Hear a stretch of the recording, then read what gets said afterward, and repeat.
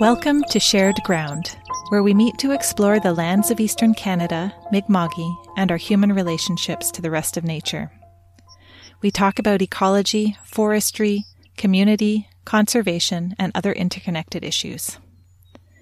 One of the main purposes of this podcast is to hear opinions and ideas from many different people. Nothing presented here is intended as the final word. Each perspective will hopefully lead to a better understanding of a bigger picture. I am Amanda Bostland, and I am in search of ideas, practices, and attitudes that offer mutual benefit for humans and all species for whom these lands are home. I believe in the importance of finding shared ground where as humans we can live well and meet our needs while contributing to thriving ecosystems and the well-being of all the incredible life we share this planet with.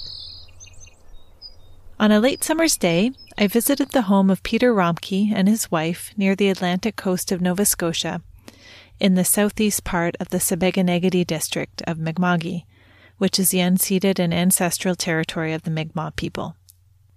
I think you will enjoy Peter's stories as he illustrates his thoughts and knowledge. Nova Scotia and the Wabanaki Acadian Forest region has been home to Peter Romkey for his entire life. During his year at Maritime Forest Ranger School, he became enthralled with Indigenous plants. His professional career with lands and forestry and the K.C. Irving Environmental Science Centre and the Harriet Irving Botanical Gardens at Acadia University allowed him to gather a great deal of practical knowledge about plants. Retired now on Romkey Hills on the South Shore, Peter spends his time gardening, constructing stone walls and buildings, and brewing New England-style IPA, along with a few other hobbies. He's very grateful that the wildlife in their small forest has welcomed them to their home, and he promised them it will be better after they leave.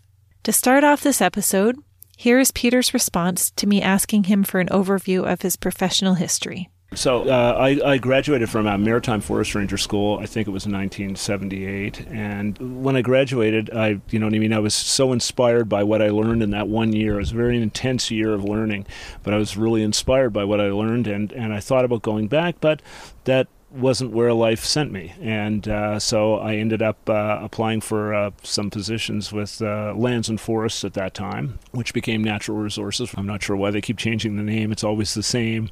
It's the same old bunch and the same old issues. But so I worked with Natural Resources for 20 years. I worked with Forest Research for 10, and with the Christmas tree growers in southwestern Nova Scotia, providing technical support and helping them get their trees to market, which has become much more difficult than it was originally. And then I did education for 2 years at the education complex in Middle Musquodoboit. At that time, the provincial government gave a number of all the specialists across the province the option to leave, and so I left.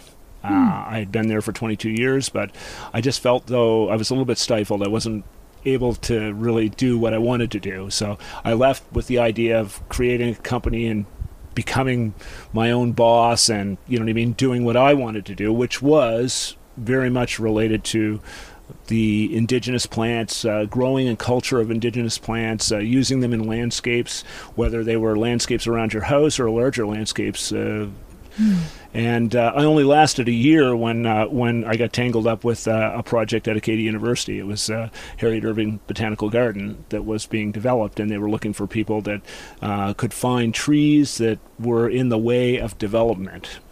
All the plants that went into that garden could not be taken from just out in the forest. It had to come from where, forest was being cleared for subdivision development or a mall or a road. So it was quite challenging for them to find all the trees. So I got involved with that, and they asked me to stay on as horticulturist. And a few years later, they asked if I would take on the directorship of the K.C. Irving Environmental Science Centre and Harriet Irving Botanical Gardens. So that's where I ended up for the last 15 years, until 2018, I think I left. Yeah. And was that a good alternative to what you had originally wanted to do with starting your own business? When I was growing up at this Maritime Forest Ranger School, which is some people would consider sort of a silly little program, but it was very intense. And we had to do a plant collection in the summer, and I fell in love with indigenous plants. Everywhere I went, I collected plants. So I came back, I think I had the largest plant collection that was ever collected, you know what I mean, by a student. So that we had to do this in the summer. When you came back in the fall, you know what I mean, you presented your plant collection, and, it wasn't done, to any kind of herbarium standard or anything, but I had identified and collected hundreds of species of plants. And I just thought at that time, you know what, I would love to be the director of a botanical garden. That's my dream. Work in a botanical garden. Be the horticulturist. Be, somebody that, you know what I mean, was intensely involved with the development and the evolution of a botanical garden. And that's where I ended up. Oh, so it was kind of fun. That's really neat to know. Yeah. Well, okay, I guess I'd like to know more about everything, but what did you do for Lands and Forests, and what was your work like there? Well, so for the first 2 years, I worked at a district office in Windsor, and it was a great experience. I worked under a man called Les Corcom. Everybody in forestry knew Les Corcom. He had worked in various departments. A very, very smart and intelligent man. They had thousands of acres of land and a sawmill, a water-powered sawmill his family did in Chester, and that's where he came from. And he was an engineer during the war, and he wanted to be a pilot, and they wouldn't let him fly because he was too smart of an engineer. So anyway, Les inspired me to get involved. He was grafting conifer trees, and he was very much into Christmas trees on the weekend. He was a supervisor at Windsor.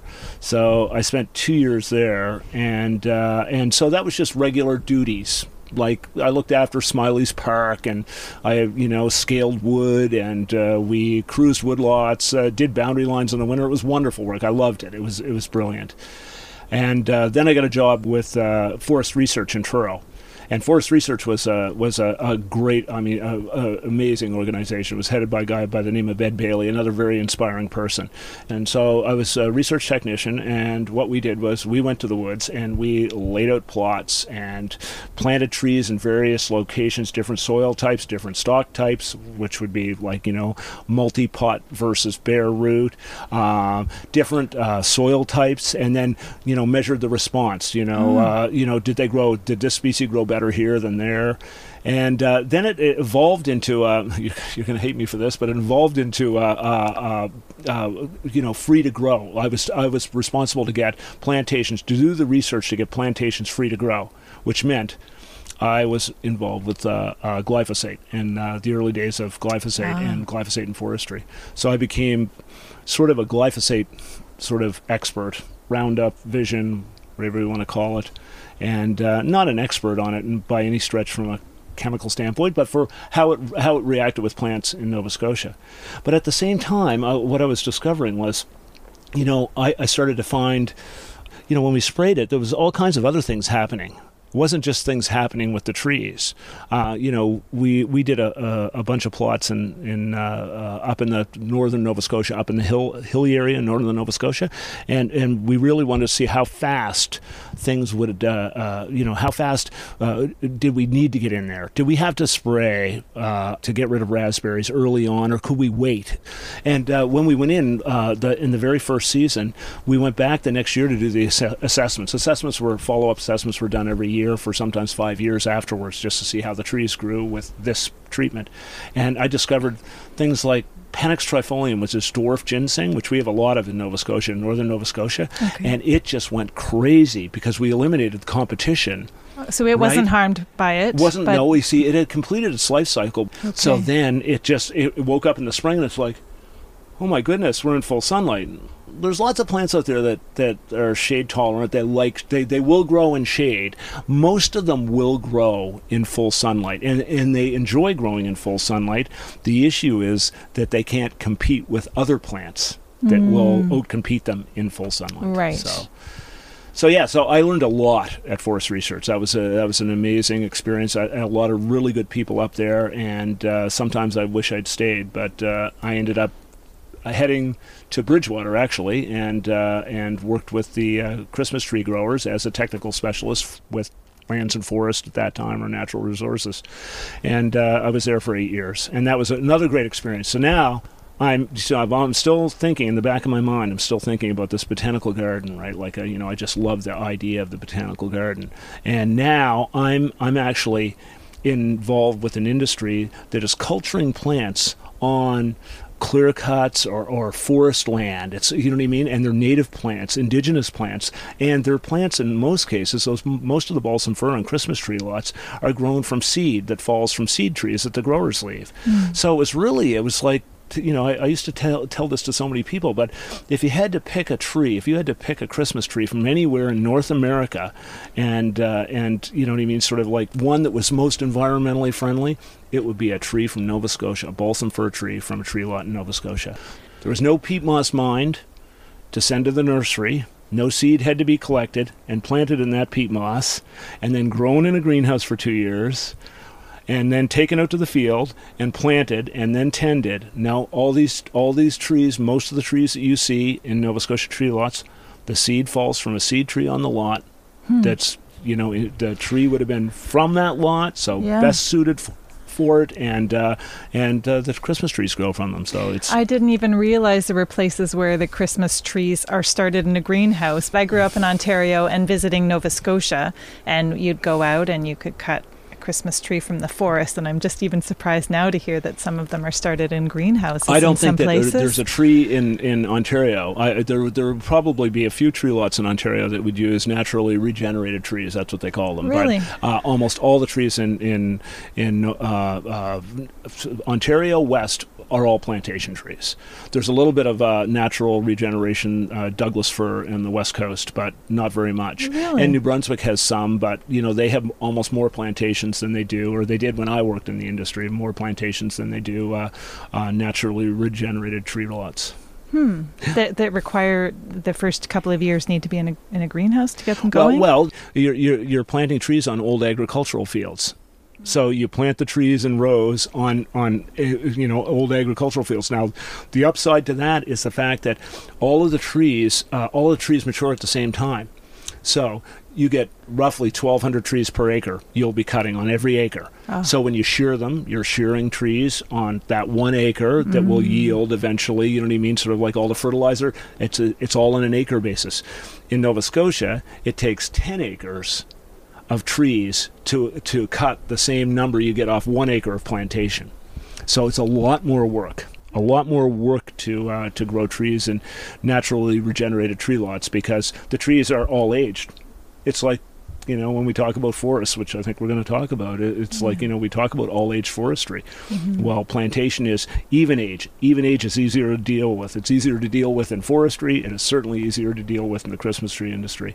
And that's where they plant all the trees. All the trees in the United States. I don't know of any tree lot down there that works with naturally regenerated trees. Wow. All planted. So it actually takes a lot of resources to grow the typical Christmas tree. Absolutely. You put a whole bunch of trees in a nursery situation, and you're having to deal with more pesticides and more issues with insects. You know, anything that gets into a greenhouse will spread very rapidly because the trees are so close together. So, you know, in addition to all the energy required to bring the peat moss and build the trays and everything. So. When I began to ask Peter more about the commercial Christmas tree industry, he was in the middle of describing his 22 years with lands and forestry. So, back now to Peter continuing on to what he did after his work with the Christmas tree growers.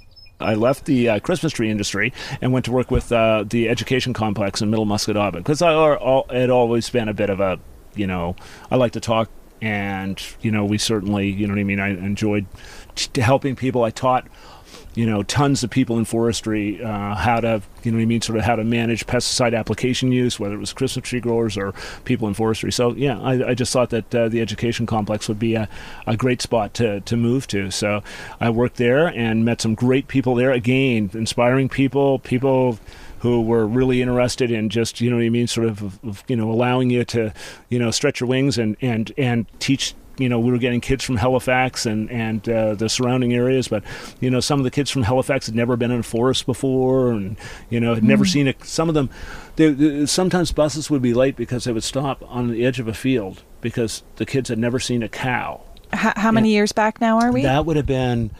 1999, 98, 99. Yeah.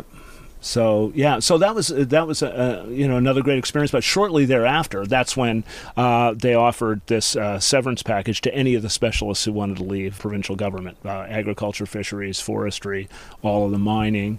So I was one who just decided to leave at that point in time and try my luck at doing what I wanted to do, which was a lot more related to indigenous plants. So when I left, I was doing some consulting work on like large sort of non-commercial forests, people who weren't interested in harvesting. They were just interested in keeping their trees upright. And I did some work there and got involved with the Acadia project, the Harriet Irving Botanical Gardens. And from there, I just ended up in a position down there. And so, yeah, it was challenging, but a whole lot of fun. I don't think I've done anything in my life that I didn't really enjoy. Wow, that's amazing to be able to say that. It is kind of amazing when I think about it, right? Yeah. Anyway. I'm really curious, like, it sounds like when you were involved in the research work, glyphosate was just kind of starting. Yes. And seeming like a really good idea at the time, I imagine. And, maybe if you could just tell me a little bit more kind of the life cycle of that and what benefits and problems you think it's caused and where we're at now with it. Well, when we first started, first got involved with that, it seemed like it was the Cape Breton Highlands had just failed from the budworm, which is kind of interesting because today I heard in the news that we've got the budworm back in Nova Scotia, and they're talking about just letting it go, which is probably the best thing you can do. Right? The budworm is going to clear cut the highlands again if it gets up there. It's a very even-aged forest up there, but it was a forest that was really Stora was very dependent on. And they had leased all of the land in Nova Scotia, I think in like the 8 eastern counties or something. All the Crown land was leased to Stora, so they had cutting rights. They still had to follow provincial regulations to do any cutting or anything, and they were pretty respectful. But, you know what I mean, sort of there was a set of guidelines that they stuck to, and the guidelines are certainly not the guidelines that we have today. So really, when you clear cut a forest, especially an even-aged forest like the Cape Breton Highlands, you get generally speaking a lot of raspberry comes back, very very thick raspberry. But this would have happened, you know what I mean, over the last centuries, right? The budworm comes in, eats all the trees, they all fall down, the raspberry grows up, and the raspberry. Frankly, these plants that come in really early on in successional stages like that, after a forest falls, whether it's a fire, a hurricane, or budworm, there's early succession species that come in. And I really feel that they're there to grab the nutrients that are decomposing on the site, right? All this organic matter is now exposed to the sun. The sun warms it up. There's a severely increased amount of nutrient available to plants. And plants like raspberry can come in very quickly, grab it, and use it. And the raspberries become very thick. And they were having problems up there, like the rabbits were eating the trees under the raspberry. And so that was part of the reason why we got into glyphosate, at least from my perspective. And that was to kill the raspberries so that the trees would be free to grow. But the problem was, and we learned this over time, and I don't think that anybody within the provincial forestry department not many people would agree with me, some would, but what we ended up doing was we took out the raspberry and we replaced it with grass, right? So you kill all the raspberry, and there was always grass in the highlands. You know what I mean? There's all kinds of different species of grass, but obviously the grass would have been underneath the raspberry, so when you kill the raspberry, then you've got it almost looks like pasture land a couple of years later. Well, if you do any research on trees, tree roots are very shallow, especially with the northern species like the conifers. And they're competing with the grass. They're competing with the grass. But I had a rule of thumb that I used to use, and it was a rule of thumb that I just made up one day when I was, after looking at so many forests and people having problems, Christmas tree growers would always have problems. I say, kick the ground, tell me what happens. If they kick the ground and they said, nothing happens, it's nothing. I said, what do you mean? You can't kick a piece of the ground out? You can't, And they said, no, it's just solid as a rock. Yeah. Well, you want to know something? It's too much competition for the trees. And where the raspberry was, you could always kick up a big foot full of duff and rotten organic matter would just fly in the air every time you kicked it up. So these raspberries were the right thing for that forest, especially in the Cape Breton Highlands, which is very similar to a lot of the forests on the eastern shore, and some of the forests down here too, but not very much of it. This is a little bit of a different forest type here. So that was the whole concept: is to get these trees free to grow, get them in open sun, and then grow them as fast as we can. And that's just it was what we did in the Highlands was we just created more of a problem for the trees in the long term. I believe, than we helped. The reason why it was done was because there was a lot of money coming from Ottawa that was being funneled through federal forestry departments. It was subsidies to spray, subsidies to build roads, subsidies to do everything but clear cut, right? They never gave a subsidy to clear cut, right? You know what I mean? There was probably some subsidies there for salvaging the wood, right? That was, sort of dying and falling over, but that's another story. Well, you know what the real big story is with respect to forests in Nova Scotia and around the world is there's too many humans on the planet. We've overpopulated the planet. And, the demands that we have now are not like the demands of the Mi'kmaq 400 years ago. But there were far fewer of them. There's too many people on the planet, and there's too many demands on our natural resources. But, in forestry in Nova Scotia, and that's all I can really speak for is Nova Scotia, but in forestry in Nova Scotia, what we tend to do is we're always trying to find use for that product, right? Like, you know what I mean? Oh, it's a low-end product. I mean, you know how many ships are leaving Halifax Harbor every day with wood pellets going to Norway and places in Europe, all so that they can say that, oh, we're green, we're producing green energy because we're buying trees that are regrowing. And the trees that they're taking from Nova Scotia are, in a lot of cases, the early succession species. Sometimes it's thinnings, but in a lot of cases it's the trees that come up early. I guess, I think, we're going to restart this discussion, and we're going to talk about what happens after a glacier leaves a piece of land in North America. So, okay, and this will make sense, Can we start from the beginning? Maybe you could tell me what happens when a glacier leaves. When a glacier leaves. So when the glacier left, or when the ice melted, 11,000 years ago, or whenever it was, really the soil that was exposed, it would have had no nutrient content, lots of minerals, and probably lots of good water and everything, but no nutrient content. So the first thing, lichens and protozoa and all kinds of algae and things start to develop. And what they do is when they die, they create that little bit of organic matter that eventually mosses and maybe a few grasses will grow in. And then when they die, they create the organic matter that some of the shrub plants would grow in, the northern shrubs, even some of our shrubs like Kalmia and Labrador tea and things like that would grow. And they have to continuously build up that organic layer to get to a point where they could support the life of a tree. So once trees get started on a lot, you'll get early succession species trees, which would be, if you cut a forest in Nova Scotia right now, that would be things like white birch and balsam fir and, gray birch, some of the poplars, depending on where you are. And these early succession trees come up, right? They grow up and they fall over rather quickly. So, after you get trees started in all of these shrub forests, then all of a sudden the trees are falling over. Nobody's harvesting them, right? Because we're talking 10,000 years ago. So nobody's harvesting. Those trees lay in the ground. That organic matter rots, creates a better site, a better soil, a better place for bigger trees to grow.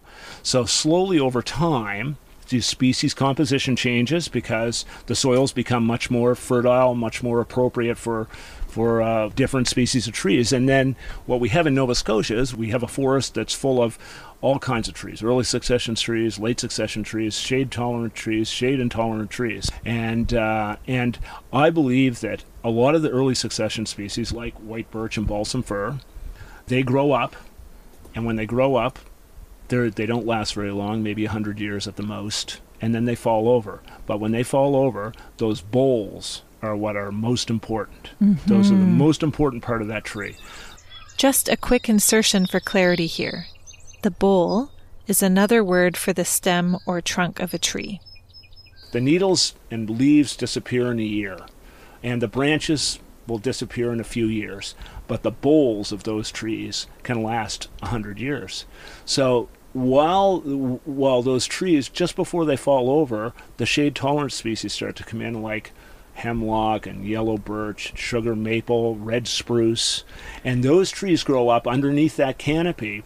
When the early succession species fall over, there's the nutrient for those trees to go on to live to be 300 years old. It's that bole that lays on the ground that rots slowly over a long period of time that gives those trees the energy to become 250-year-old red spruce. And what do we do now with all of the trees, all of those early succession species? We call it low-value wood. What can we do with our low-value wood? Oh, let's put it all into wood pellets and sell it to Europe. And it's the worst thing we could do. The best thing if we wanted to evolve, if we wanted to continue the succession to a climate stage forest, the best thing to do is to leave those trees lie on the forest floor. Right. But nobody wants to do it. So it's low economic value, but it's very high ecological value. I'd say the highest ecological value. Really? We've looked at trees. I mean, I've been back. We could go to Panuke Lake right now and look at Hurricane Edna blew through. I can't remember when it was, 1954 or something, right? It was a hurricane that blew through Nova Scotia. And the hemlock that blew over there, in 1980, a company in Truro bought the rights to harvest a bunch of the hemlock that blew over in 1954. Oh. And the hemlock stems hadn't even got to the ground yet. The branches were holding them up off the ground. Right. So the root tips over, and the root system's holding the bottom of the stem up, and then the branches slowly rot, and it takes, if those trees were 300 years old, I almost guarantee it would take almost 300 years for those trees to completely rot. Wow. And that's how all-aged, old-growth stands work. Those trees fall down. But in forestry today, we talk about going in and doing single-tree harvesting. Well, we're not leaving the bole there anymore, right? Right. You know, when a hurricane goes by, all the trees blow over, and the branches and everything rot really quickly, but the stem stays for a long time.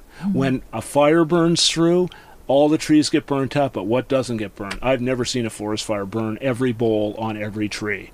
That's the thing. That's the thing that will create a forest that's moving towards a climax stage, not, you know what I mean, sort of not taking any of that out. So how do we do it if we don't take it out? I mean, we wouldn't have forestry if we didn't take the boles out of the woods. Well, can you take some of them out?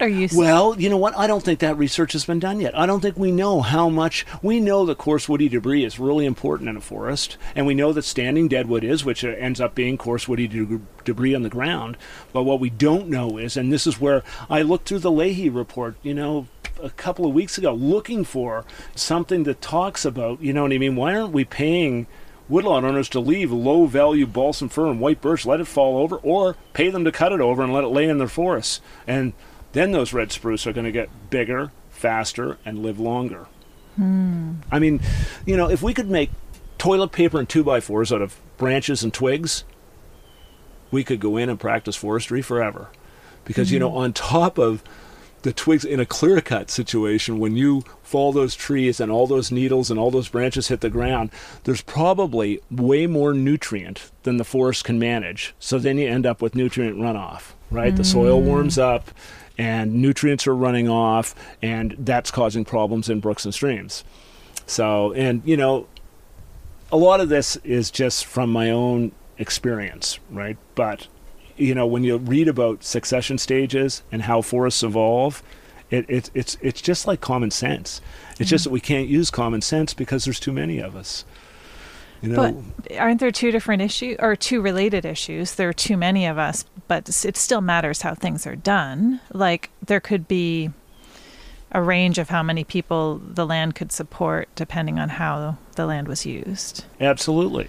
So if we can't as easily control the amount of people, how can we at least improve the practices? Like, I mean, it's not like the practices don't matter. Right. No, I understand. No, there's only one way to make our forest better in Nova Scotia. That's to leave wood in the woods. There's no other way to make them better. So are you a proponent for no more forestry here right now? No, I don't think so at all, right? Okay. I think we need to do the research to determine how much organic matter we need to lay on the ground to create trees that will grow to be 200 years old. Because I can tell you right now, when you take all that, what they call, low-value wood out, turn it into wood pellets and send it to Europe, right? Those red spruce that are on that stand that you took all that wood out of, you went through and you cleaned it all out so it doesn't look like it's been clear-cut. That's all fine and good. But when you go back to harvest those trees, they are not going to be able to survive near as long as trees if there were large amounts of organic debris left on the ground. So we need to find what is that number, and that number is going to be different for every forest, and it's not a number that I can find anywhere right now. We all talk about how important coarse woody debris is and standing deadwood and all that stuff, but nobody says how much of it we have to have. Can you just define coarse woody debris? So coarse woody debris is little large stems. Coarse woody debris, right? Like the boles of the trees, right? That's what I call coarse woody debris. Okay, Some people may call it branches or roots, and there was a lot of talk in forestry years ago. It's like that the root systems had so much wood in them that would account for all the wood that would come out, but it doesn't. That's not the way. Well, if we don't want our forests, and this is the other thing too, if we came up with the right number, at least we could have the same forests that we have today in the future. But if we keep taking all the boles out of the woods, our forests are not going to look like this in the future. They're going to look worse than this in the future. Yeah. And they're just going to roll back those succession stages. We're going to go back to a small tree forest like you're in right now, which is really, that's what my forest is for a whole bunch of different reasons. But you know what I mean? It's going to be a small tree forest. And then if we keep taking those trees out, it'll end up being a shrub forest again. And if we take all the shrubs out, it'll end up being a moss and lichen and grass plain. Right, so we can actually regress in the successional stages over time. Absolutely, it works both ways. Yeah. Okay, well, maybe we could just take a quick detour so you could describe. So I know you've lived where you're living now for 10 years, and you could just describe this forest where we're in right now. Yeah, maybe? Yeah. So we're in a black spruce. It's kind of a black spruce red maple. And it's a variety of red maple, actually, trilobum. It only has 3 lobes. Red maple, our Canadian flag is 5 lobes. Well, trilobum has 3 lobes, and it's one that's found along. Some people call it river maple, and I've seen it along the coast. And mostly it's spruce, and there is scattered fir. There's some birch in this forest, but we're right on the rocky shore. We're on the where the gray wacky is exposed. So we have a ledge, and then a little bit of a bog, and a ledge, and a bog, and a ledge, and a bog, all the way to the coast, and we're about 300 meters from the shoreline at Crescent Beach. So it's a forest that it's all the same age because there was a fire here in, I think, 1918 that started in Petite Riviere and burned all the way to West Dublin. It burnt Burns and it was a big fire. It was you can read newspaper reports of the fire. So pretty much all the trees that I've aged here, they're either younger than or they're all roughly 100 or so years old. And some of them are as big as, because the nutrient, there's not very much soil here, so the bogs are sort of filled with organic material, sphagnum moss and shrub complexes like, on the dry spots it's huckleberry and kalmia and Labrador tea, and very little soil. So these trees are growing strictly in organic matter, and they just, sort of like it just can't support long tree life. Black spruce easily live for 150, 200 years in upland soils, right? Nice deep soils. There's no soil here. So they're all starting to fail right now. And that's what we're seeing all along the shoreline here between, out in the islands is the same thing. I don't know how extensive the fire was, but it looks to me like a lot of these trees are starting to fail. The park is just every year, the trees down in Rizzers Beach Park, they're just down all over the place. And it's you know what? This is what happens. So if all those trees blow over and lay on the ground, the next forest will last to be 125 or 30 years old. And then if those trees lay on the ground, the next forest might be 200 years old. But, are we doing that? I know I do it, but I don't think there's very many other people that do it. Right. So obviously trying to balance the short-term economic considerations with the very, very long-term ecological situation. I see this as an issue is we our lives are so short compared to the life of a forest lives on forever, and it's very difficult for people to get to become passionate about sort of that forest that they're never going to see. Right? I can show you on the pathway that we walked in here all of the wood that I cut down. Well, I take out probably less than 10% of what I cut down. I don't cut down anything unless it's leaning, if it's already starting to blow over, because then it just damages the new trees that are trying to come up if it falls randomly, so I can cut it down, get it down. I trim the branches off it, which is obviously going to have some sort of effect, but the effect won't be that great. By trimming the branches off, getting the stem on the ground, it'll rot a little bit faster, but, not significantly faster, but that's all I do. So I know one of the things, maybe you, because you worked in Department of Natural Resources for so long, I know one of the things that the Leahy report says is that a major cultural shift is necessary in the department for some of these ideas to take hold. Can you speak to the culture of the department, or what do you think about that whole idea? Well, I can't really speak to the culture of the department now. It's probably a lot different than it was when I was there. When I was there, it was, the classic government department, the old boys club, there was a group of people at the top that helped each other, and you know what, they were all good people, and they all had some concerns about forestry, but I think they were more concerned about the hierarchy structure of the department than they were about the actual, whether or not we should leave a log in the woods or take it out and chip it and send it to Europe. So, I think that's changed a lot. I think, I hear the young voices in the department, some of them that I knew, and I hear some great comments. In fact, Ogden was on, the provincial entomologist was on just today talking about maybe we just need to leave the budworm alone, right? Rather than spraying for it. Let that whole thing happen, and just, let's let it happen now. And you want to know something? Our great-grandchildren will benefit greatly by just letting all those trees just fall and collapse. The next forest will come up bigger and better, and I'm not really sure if the even age stands like you find in the Cape Breton Highlands, I don't think there's any way you could turn them into an all-aged forest, right? Like you can with tons of the forest in western Nova Scotia and central and northern. But Cape Breton Highlands is a bit of a boreal forest. It's not really the classic Acadian forest like we're sort of in now. So just to be clear, their natural tendency is to end up as an even age because they're more susceptible to natural large-scale disturbances. I think that's probably it. It's just that you know what I mean. Sort of that's the seeds.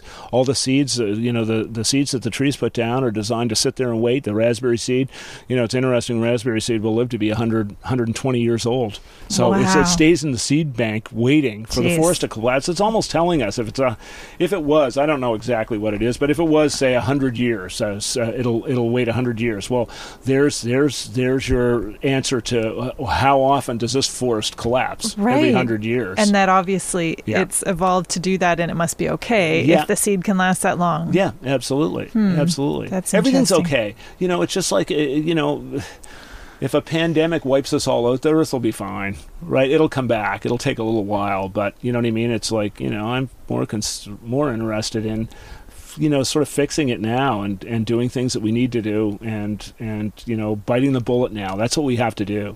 It's going to cost us all.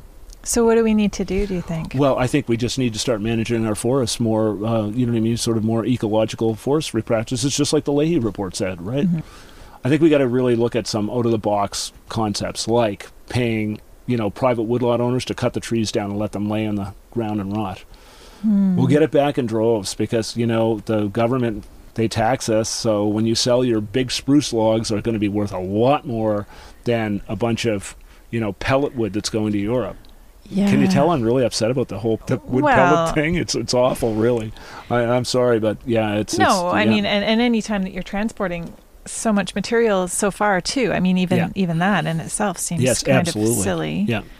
When we also use wood products here, and they also have forests there. Yeah. Yeah. Yeah. Well, I don't know much about this as far as the economic value. They can't get that much money for those, probably, right? No, I don't think so. I think it's just, and you know what I mean. That's why we call it low value wood product, right? Like, you know what I mean. What are we going to do with all this low value product? Oh my God, it's so simple. We're going to leave the low value product in the woods to create higher value product down the road. It does seem really simple, and so why is it so hard to focus on changing the problem and creating more high value wood instead of like we have to deal with this like so-called low value wood? Yeah. I think some of our problem is just, you know what I mean. It's not like you just have to convince the government agencies to understand that, because I think they probably do deep down. They know, and they could figure it out. Somebody could explain it to them and they'd all understand it. One of our biggest problems in Nova Scotia is there's so much of the woodland is privately owned. Half the province is privately owned. So that means that half of the wood that's growing, just like the woodlot you're sitting on right now, it's privately owned. I own it, right? And, you try and explain, a lot of people don't have the income that, especially in rural areas, they may have a woodlot, but they don't have the income, and it looks pretty, it can make the difference between having a good year and having a terrible year when somebody comes and offers you money to go in and take out all that low volume wood, right? So even though it looks like you're doing the right thing, right? You're going in and you're selectively removing trees around, red spruce and hemlock and white pine and sugar maple that are going to go on to live for another, 100 years. You're really not, because they won't perform like they will if they have that energy on the ground. Right. Okay, so it's partly an aesthetic thing too, isn't it? Like when you look at a forest and people think, oh, that forest needs to be cleaned up. Like that when you see dead things, you think it's a problem and they need to be removed, but that's what is helping create the nutrients for the trees that are growing. Absolutely. I should introduce you to some of my friends. We'd be traveling. I don't know how many times we've done this. You're traveling along and they look out and say, oh my God, look at that forest, looks so neat and tidy. And it's a clear cut that they piled the brush up, they burned all the brush, and then they planted trees, and then they sprayed it with glyphosate so that it's just bare ground, not bare ground. There's some organic matter there because it would have been left over, but it's just bare ground and trees. And I'd have to explain to them that the next site that we see, which is just a jumble of fallen trees and stumps turned over and piles of brush, that's the most ecologically sound forest. Not the one that's all cleaned up and looks really neat and tidy. Yeah. But how many of us live in a house that has 6 different carpet types in the living room? And you know what I mean? Sort of like we're so used to everything being neat 6 and different tidy. carpet types, Can you imagine if you walked into somebody's living room and they had a small living room, 10 by 20 with 13 different carpet types? Uneven age carpet. Yeah. Oh, that's funny. Well, yeah, that's a point though. We're too, you look at us, we're too used to it, right? Like, that's the way we've been raised. How long has it taken us to get off lawn chemicals? Everybody had the perfect lawn, right? It was, all grass, and now I think we're all pretty accustomed to seeing lawns that are covered in dandelions in the spring and full of bees and bugs and snakes. And it's taken a while, but we managed to do it. And if we can do it in, with what I call city slickers, I've got lots of city slicker friends, you know what I mean? Sort of like, we can certainly do it with the people who own forest land and private lands across Nova Scotia. So do you see more of the challenge right now as far as shifting into better forestry practices being on public land or private land? I think, public land is going to be dictated by a whole bunch of people are going to be involved with that. And I think we're going to see things move to be probably a little bit better on public lands. Yeah, private lands worry me much more because, of course, you know what I mean? Private owners, it's like, how can you tell me? You can't tell me what I can do with my forest, right? And that's why I say we have to have incentives. Yeah. And those incentives would be things like, a subsidy to cut the wood and let it lay. If you've got white birch or white birch is really not much good for firewood. It's brilliant for, you know what I mean? Sort of like when it used to get big, it was, the Mi'kmaq used it for centuries for canoes. I've seen it used as a vapor barrier in old houses. Oh, right? Really? White birch, absolutely. Wow. It's amazing. The bark is completely resistant to it's resistant to water and wind won't blow through it. So it's a brilliant, but you know what I mean? The little ones that we have now are, you know what I mean? Sort of they instead of taking them out and turning them into pellets, they need to lay on the ground. Or manage for future building industry. That's interesting. No, I had no idea. That sounds like a really... No. When you think about it, it was used by the Mi'kmaq. Although it also burns really easily. That sounds... It burns easily, but it doesn't have very many BTUs. It's pretty much the same as Eastern Larch. I would just mean for vapor barrier, it sounds like a safety hazard. Oh, That's what I was thinking. Wood burns too. Yeah. All of our houses have some wood in them, right? That's true. Yeah. It wouldn't make that much difference. I don't think it would make any difference. It was underneath your shingles and everything. Yeah? I really like that idea then. Yeah. All we have to do is find some birch, which is the problem now. It's like, you know what I mean? Sort of birch is getting cut out and shipped off as low-value wood. So we can find it in 100 years, though, if we were managing for that, for instance. It just seems like there's all sorts of options for how we could be managing, right? Yes, absolutely. If it was long-term thinking and thoughtful consideration of planning for what was useful. Yeah. And it could be different directions, or it could be different directions for different communities or different forest types, obviously. And absolutely, that's a great way to think about it, right? But people, private landowners, need incentive, and that incentive, that's where the government has to step in. The government lands, different story, right? They could do the studies to determine how much do we need to leave on this site type to, allow these red spruce to go from 100 to 200 in 60 years, right? Like 100 to 200 years old. So, you want them to grow fast, which is, all aged forests are really productive and really, they're beautiful. You don't even know. I've been in forests that have been cut for 100 years, and you could hardly tell that they were being cut.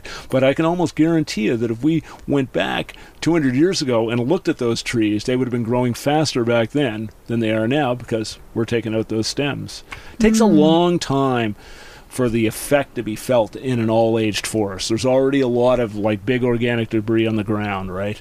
So it'd be a lot longer to see the effect versus, sort of a forest that's been clear-cut 3 times already. That organic matter is down to just about nothing, and you can't expect to get much more than 50, 60, 70 years out of trees before they start to slow down. So when you talk about the organic matter in the forest, so the organic matter is providing the nutrients for the up-and-coming trees or the trees that are growing still, but it's also capturing moisture. Absolutely. And so where does changing weather patterns fit into this, and droughts and things? It makes a big difference, and I hear my colleagues and other people talking about, sort of planting indigenous species, and I think that's it's a great idea. I think we absolutely should stick with indigenous species, but I'm not sure if we should stick with indigenous species that were here 200 years ago. The climate's already warmer. It's going to get much warmer. We need to be looking at species maybe that were more successful in New York State than in Nova Scotia, right? And that's how we have to start thinking about what we plant and what we encourage to grow here. We can talk all we want about how those species are best for this environment because they've been here for so many centuries, but they're not going to be here forever because the climate's warming up. Yeah. So this is another thing. The organic matter. We did a soils course once where we were trained to be able to do rudimentary soil pits and soil analysis, and at least collect samples and send them off. And so we had a lot of training when I was with Forest Research, and I can remember we were on the top of it wasn't Nutby Mountain, but it was that range of hills just north of Truro. And we were on the very top of it, and it was middle of July, I think, and we were doing a soils course with a chap from the agriculture college. Me and a couple of other guys were tasked with going around picking the sites and digging the soil pits. So I always like to dig a big soil pit. I mean, little tiny soil pits are pretty much useless. You can't see them, and if there's any number of people. So we dug a big hole, probably a meter in diameter, and went down and down and down and down and down. It was bone dry. I've never seen anything so dry in all my life. Now, it's the top of a hill, so you know what I mean? You would expect the top of a hill to become drier faster during a drought period. We're obviously in a drought. So anyway, just sitting down, marveling at how we were getting dust out of the bottom, 3 feet down in this hole. And I was sitting on a log, and I noticed an old rotten log, and then I felt my butt was wet, and I thought, oh my God, that's interesting. So then I stuck my hand. You could just stick your hand into this rotten log, and I pulled out some wood, and I squeezed it, and drips of water came out of that wood. Yeah, wow. The surface. It was on the surface. Those trees were getting the moisture they needed. It was on the surface. It wasn't down in the soil. It might have been way down in the soil, but there was lots of moisture on the surface of the soil held in that organic matter. It's incredibly important. So, climate change is going to throw a whole bunch of things at us, right? We're going to get, I used to tell Christmas tree growers, Don't fertilize if we know we got heavy rains coming, because they used to fertilize with nitrogen fertilizers. That's why the trees are so green. And it helps them to become fuller, and I mean, it makes them more saleable. But, if you fertilize just before a heavy rain, especially if you're using any kind of ammonium nitrate fertilizer, the fertilizer all washes away. So you can lose half of your effect just in 3 days of heavy rains, and pollute the water systems at the same time. Yeah, exactly. Yeah, groundwater systems and all kinds of things, have ill effects when there's too much nitrogen. So there's a whole bunch of things that we have to start thinking about from a climate change perspective. Maybe we're not going to have as many all-aged forests because the winds are going to blow a lot harder, and we're going to get more intense hurricanes. The one thing we do know is that we have a lot of moisture here, which is actually a really good thing, right? I have never seen Nova Scotia in the drought conditions that are existing, as we speak in California and British Columbia. It's like, it's never been that bad here. And but we have to manage. My garden, just my simple, silly little garden. I have trenches dug. They're gravel paths in the garden. Well, those trenches, the soil has got a lot of clay in it. Those trenches just capture a trench full of water and allow it to leach slowly into the clay soil beside it. So, and my plan is to make them even more extensive and have almost like a valve at the end of it that I could open up if there's too much water. Okay. You want the water to escape. But if there's, sort of like, if we're in situations like we're in, this is pretty droughty right now for us. Yeah. All those things. We got to think about all of that. And we got to think about that in a very different way with forests. But I'm telling you, I know what I felt on my butt. And that was moisture in a log when I couldn't find any in a soil pit. Yeah. So every morning you get up, you go outside, and especially along the coast here, it's brilliant. And I'm sure it's the same when you get into the high elevation areas like, our hilly range in northern Nova Scotia. And that is that the leaves are in the morning, you're walking through the forest and everything's dripping on you because of the condensation. And that water never makes it into the ground, but it makes it to the organic material. Right. And you know what? Where do all our trees, all that energy is in that organic matter? So where are all those feeder roots? They're not down 3 feet in the ground. That would be senseless to be down that deep, right? They go down to hold themselves up, maybe pick up some water. But all the feeder roots of all the trees, doesn't matter what species it is in Nova Scotia, are not far under that organic matter. And then, so is it true then if it suddenly all the organic matter was removed and it became very dry, then those feeder roots would just shrivel up and have a hard time then? Absolutely. And that's what we're doing. That's what we've been doing for centuries in forestry, right? We've been taking out all the boles. Those are the things that last. Those are the things that rot slowly, and those are the things that capture a lot of that water. Yeah. Right? Needles and branches and everything, it's all good. It's all good stuff, but it's the boles of the trees that we're not thinking about. It's almost like there's two issues we have. One of them's overpopulation, and one of them's we're not leaving enough boles of trees in the forests in Nova Scotia or anywhere on the planet. I think. Yeah. I can't speak for rainforests. I don't. We can talk about our own region. Yeah. I can only talk about. I've never really left the Acadian forest for any more than a couple of weeks. So that's it. This is the forest that I know. I shouldn't comment about any other forest. So. Yeah, but to focus on, this is a forest that it is an important point because forests are so different in so many places. And I think we just have such a mainstream cultural tendency to want to say, oh, I understand whatever it is, right? Like I know about, forests, or I know about how to build a house, or I know about how to grow food, or I know about, like, obviously all those things are completely dependent on your bioregion. Right. And so, yeah, I think that is an important point. It is an important point. Yeah. Oh. Yeah. Somebody beeped the horn a while ago, so yeah. Oh, did they? Oh, no. It could be somebody here, but it doesn't really matter. I'm usually naked, so the rule is when you come in the driveway, you beep the horn. Right. Yes, Karen did. She warned me about that. That's funny. I don't really care. But all through the year, right? Not even just in the summer? Oh, yeah, no. I can stay naked all winter. You know what? There's another thing, right? We get used to the temperature, right? It's like everybody's saying, it's like, oh, I got to get an air conditioner this year. It's getting so hot. It's like, no. You want to know something? If we don't get air conditioners, then our children will become accustomed to living in warmer temperatures. And you know what I mean? There's an evolutionary thing that happens in people, right? And we see it because you go to the valley and you look at who's working the farms in the valley now. there are great farm workers from Jamaica and Haiti and Mexico, and they come up here and they work all day in the heat that we can't work in. Right. So what do? We go inside the house, turn on the air conditioner so that, you know what I mean, we program our genetics to say that, you know, the temperature's not changing. We don't need to get accustomed. And we're not evolving that way. We're evolving to create a little crazy environment just right around ourselves and not even considering how much energy it takes to create that environment.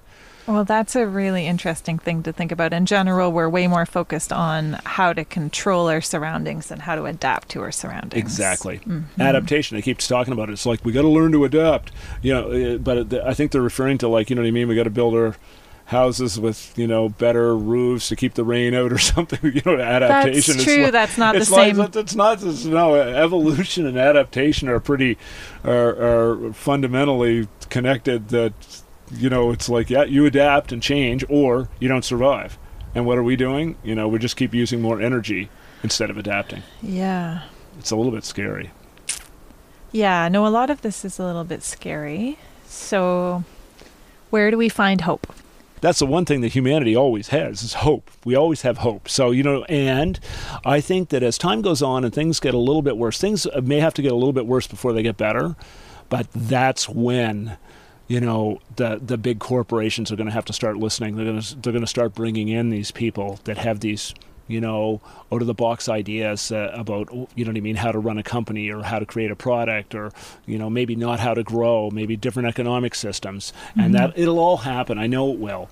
And I just think that, you know what I mean, there's a high probability that a lot of people are going to suffer before we get to that point, right? Yes. I'm thinking about some of like the terms or labels that we give one another that sometimes create polarized positions, and that it seems like a lot of people think these people are environmentalists, and then they get kind of pitted against like maybe the people working in forestry, for instance, or working in like the, you know, resource industries. Right. And so, but probably a lot of the people that get into things like forestry do it because they really love the forest and they love being outside.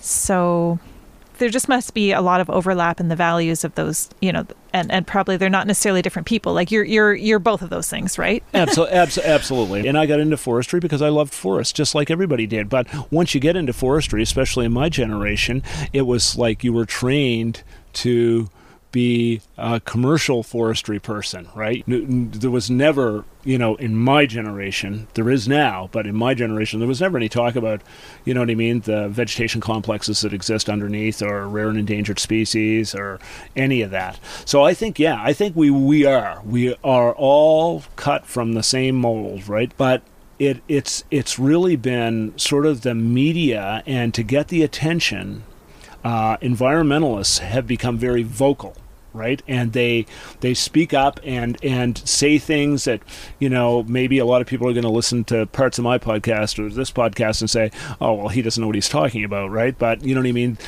So I find that they over-exaggerate sometimes the situation, when in reality, the forestry department is doing the opposite. So they are under-exaggerating the situation. So, but it's really all based on the, you know, the media and what people listen to. If everybody just simply listened to what you were saying and said, well, that makes sense, or if you did a little bit of research and, oh, well, yeah, he was right, or he wasn't so right, like, you know what I mean, if you just presented your case, right? But that's not how it goes. You don't present your case anymore. You have to be heard, and really the media loves it when you say things that are really controversial. So I think that that's been the problem between forest and environmentalists. It's like the forestry people always have stuck to the commercial forestry side, whereas the environmentalists have stuck to the environmental side, and it's really somewhere in the middle that we need to be. And when you talk about those like policies, like for instance, paying private landowners to keep the trees on their, you know, cut them or let them lie and fall on the ground. So if there were more policies like that, would that help bridge some of the opinions? It wouldn't be so much like the environmentalists having to push these things and saying, you guys, you're ruining the world. It would be like, oh, these are the rules. We're going to all follow them. And it would give some more credibility if it was coming from sort of like a policy standpoint. Absolutely. And you know, it has to make sense. It has to come with the research has to be there. And you know what? If I was in forestry right now and I was going to do the research to determine how much coarse woody debris needed to lie on the ground, you know who I'd have? I'd have somebody from the Ecology Action Center on my team, right there on the ground, looking at the data with me, out in the woods, collecting some of the data. You know what I mean? And I think that would be where probably you'll get the best solution that will meet both goals. Yeah. You know, so I'd like to end by asking you if you have either a favorite tree or a favorite forest relationship. Well, you know, it's funny. I often think I have conversations with trees every other day. They're brilliant, right? They really never argue with me. I've never lost an argument with a tree. No, they haven't fallen on you yet. No. But yeah, white birch. I went to a sweat lodge once, and Emile Gautreau, he was from New Brunswick, and he said I should think of myself as a white birch. Mishqui, I think it is, or Misquash in Mi'kmaq. And so I've always had an affinity for white birch. And he said he was really worried because the white birch weren't getting as big as they did when his ancestors lived here and made their canoes from birch bark canoes. And then last year I saw Todd Labrador finish the canoe over in Mahone Bay. Oh, cool. Oh my God, it was brilliant. It was, I mean, it's beautiful and does such an exquisite job, right? But it just made me think, I don't know, maybe I should be trying harder to help white birch out. I think about white birch a lot. So I guess that's my favorite tree. That's the one I have the most conversations with.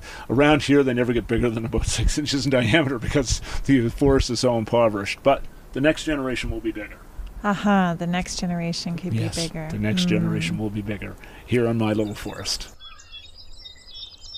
I really like ending on this note, with the image and reminder that the trees and plants can be healthier wherever we each live and have influence. And together, creative and ecological ways of thinking can stop our forests from being turned into wood pellets and shipped across the seas. Please consider supporting Shared Ground with a small donation, which you can make at ko-fi.com/shared ground.